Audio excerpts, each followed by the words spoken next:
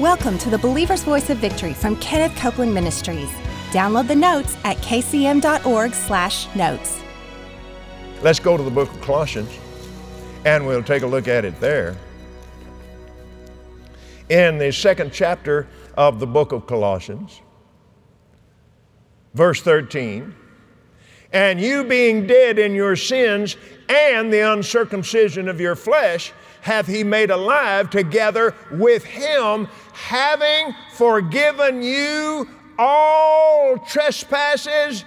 Now, but forgiveness, it didn't stop with forgiveness, blotting out the handwriting of the ordinances that was against us, which was contrary to us, and took it out of the way, nailing it to the cross.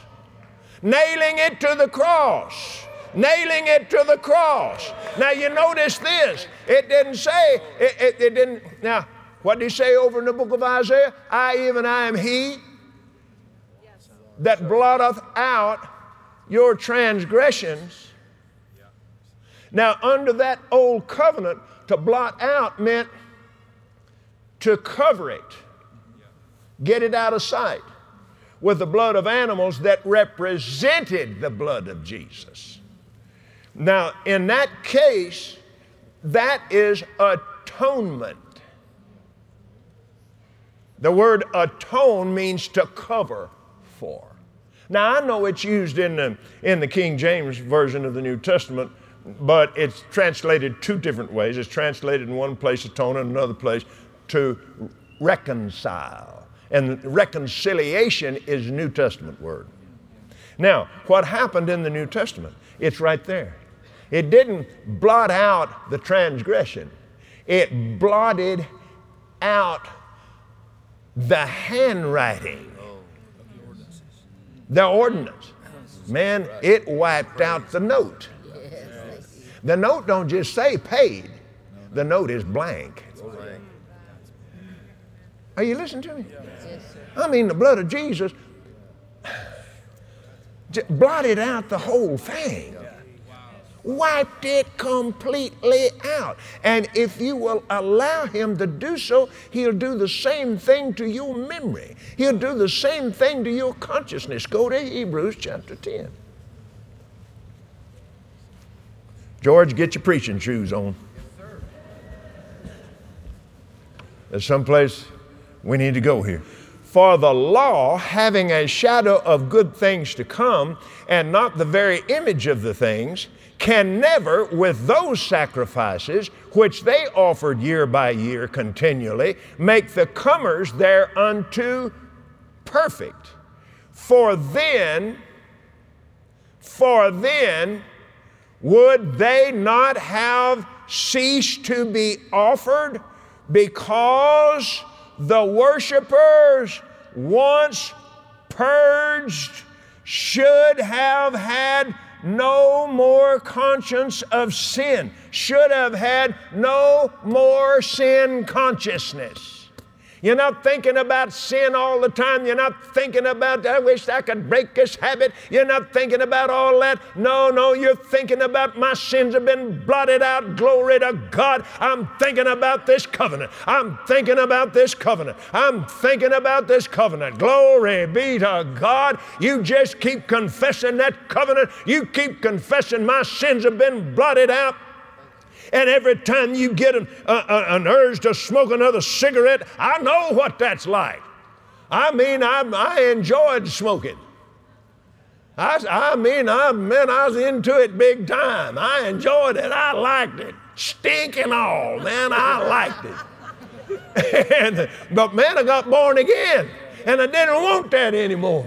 And I'm wanting to get rid of this. Man, it's hurting. I don't like to do this. I don't like this at all, man. And I'd get all upset about them, quit this forever and throw them out the window. And I was so broke I didn't have money enough to buy any more. And I'd go 2 or 3 blocks and drive back down there and see if I could find them. And I'm walking around out there in the weeds looking for them cigarettes, and I think, boy, you're the biggest fool that ever lived. Why? I got under condemnation over it. Therefore, there is now no condemnation to them that are in Christ Jesus. But you get into this place, the way that deliverance came, I got into a meeting where they were preaching the word of faith. I got into that meeting, glory to God, and when I pulled up there, I thought, I stuck that pack of cigarettes up over the sun visor, and I won't go into all the details, but I knew some of these preachers and so forth, and I thought, well, I don't want to be carrying them cigarettes in there. So, got under the word. And I'd been there for a couple of weeks. And a fellow came up to me and he said, Copeland, you ought to have your wife here. Glory ought to be here. Well, the reason she wasn't because I didn't have enough money to bring her down there. And he gave me the money. He said, get in the car and go get Glory and bring her up. I said, yeah, give it here. And so I got my stuff, put it in the car, went out there and got in the car, and there's that pack of cigarettes. And I said, look at you. I never thought of it one time. See, I didn't quit. The word of faith separated me.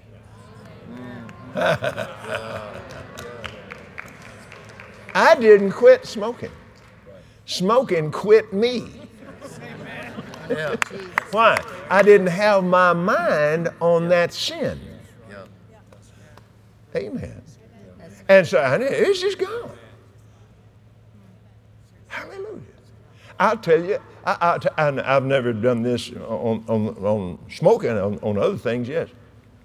But you can do this. You remember I told you, the covenant has something to say about this.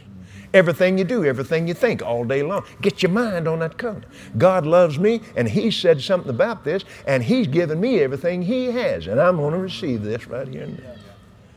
And I've seen this in two different cases.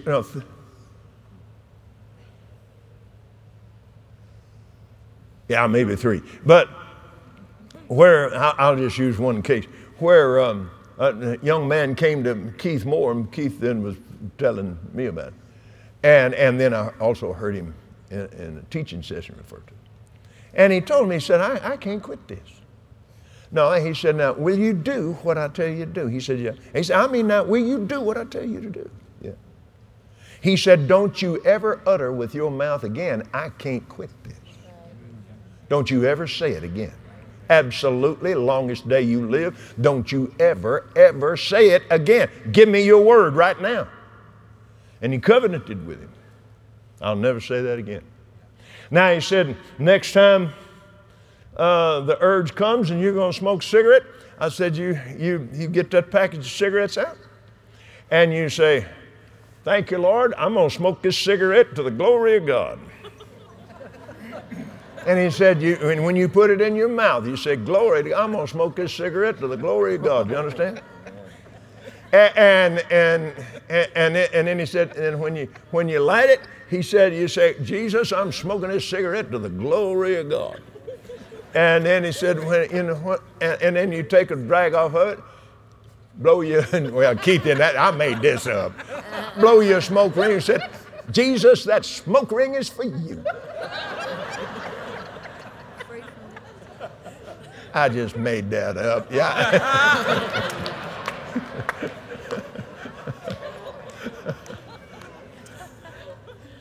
And so he did it. He did it. And he said it just wasn't any time at all that he reached in there. And he said, Jesus, I ain't going to do that anymore. He threw it away. See, he'd already been forgiven 2,000 years ago. Grace provided it. Now here, 2,000 years later, faith is connecting with it and bringing it home. Now, go with me to Deuteronomy chapter 28. Brother George, would you come up, please? Hallelujah. Thank you, Lord. And let's look here. I'll tell you what let's do. Look at two places. Since we're in the book of Hebrews, let's look in Galatians chapter 3 there, and then we'll go to Deuteronomy 28.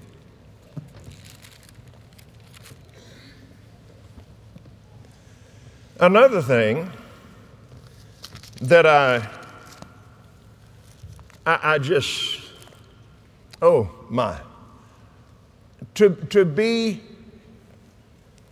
free from sin consciousness, you need to develop a righteousness in Christ consciousness.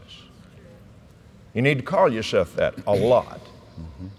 Thank you, Jesus. Thank God. And you go to the scriptures and you say, thank God. Oh, thank God. I have been made the righteousness of God in you, Lord Jesus. And I receive my righteous place with you. Now, what are you doing? Every time you do that, you're shining off your breastplate. Oh, yeah. All of a sudden, we got armor in on this deal, right? Amen. Put yourself every time. I mean, demand of your thinking every time you pick up this book. This is my covenant with God. This is my Bible, yes, but it's my covenant. It's the articles of my covenant. Amen. Yes, sir. If you had a high-priced insurance policy on your property, and a storm came through there, and before the storm got away, a fire came through there, and before the fire got done, the thieves came through. I mean, you get hit from every side. You're going to be reading that policy. Let's see here, how much does this thing cover? Amen. Well, that's a covenant with an insurance company. This is a covenant with Almighty God. That's right. That's right. That's right. Now, Galatians chapter 3, verse 13. Christ has redeemed us from the curse of the law, being made a curse for us. For it is written, cursed is everyone that hangeth on a tree, so that the blessing of Abraham might come on the Gentiles through Jesus Christ, that we might receive the promise of the Spirit through faith. Now, the curse of the law was the curse for breaking. Now, I'm going to use a little different word here. It's exactly the same thing, and it is used interchangeably. It was the curse for breaking covenant with God in the old covenant. The curse, the punishment. Well, if you broke it, you stepped out of that covenant protection, and the curse is just sitting there waiting on you. I mean, the minute you stepped out there, oh man, the devil just put one on you. He's waiting on you. As long as you were over here obeying God, doing what He said and doing things His way. The 112th Psalm says, blessed is the man who delights greatly in the law of God. Greatly blessed, greatly blessed. Why? He's in the blessing. He's in covenant with God. And he takes great pleasure in that covenant. But the moment you get out of it and out of the protection of it, the curse is everywhere. It's there just waiting on you. Now, the difference between the old covenant and the new covenant is between God, the Father, and the resurrected man, Jesus. Amen. Now get this now. The two of them are in everlasting covenant with one another. Jesus was raised from the dead, and God swore the new covenant to him. Amen. We accepted him as Lord and Savior, and that put us joint heir with him in that covenant. But now, we're walking in love. That's the New Testament law. That's the New Testament covenant law. Amen. Now, when you break that, You get out of love. I'm walking the love line here. And Jesus said it's a narrow way. Broad is the way to destruction. But you're walking in love, walking by faith. And all of a sudden you get mad at somebody. Now, you're off that love line. What have you done? You've stepped out of your covenant protection, and the devil's just out there waiting on you with that same curse. Amen. And what do you want to do? Oh, Jesus, I repent.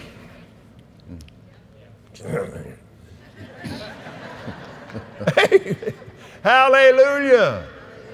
So see, you and I can't break the covenant. We can break fellowship with it, but the covenant is forever settled between God and your and my older brother, our blood brother Jesus. Yeah. That was a shout spot. Hallelujah. Praise God. Now, I want us to see something in Deuteronomy 28. And Pastor George was talking to me about this morning, and it went off in my spirit. The curse of the law is outlined. And one verse I want you to see in the 61st verse, every sickness, every plague, which is not written in the book of this law, will come on you till you be destroyed. Now, that means every sickness and every plague, I don't care whether, if they find some kind of new disease, it's still under the curse, and we are redeemed from it. Amen. Praise God, Amen. We're redeemed from it. Yeah, whatever it is. Yeah. Hopigondus in the 6th degree, or that Hopigondus is rough. We're redeemed from it. Yeah, we're redeemed from that, whatever it is. If they come up with some kind of germ warfare thing, invent a new bioweapon of some kind, no, it's covered. It's covered right there. Now, George, he mentioned here the curse of sicknesses of long continuance. Yeah. Now, the dangerous part of something that's been there a long time,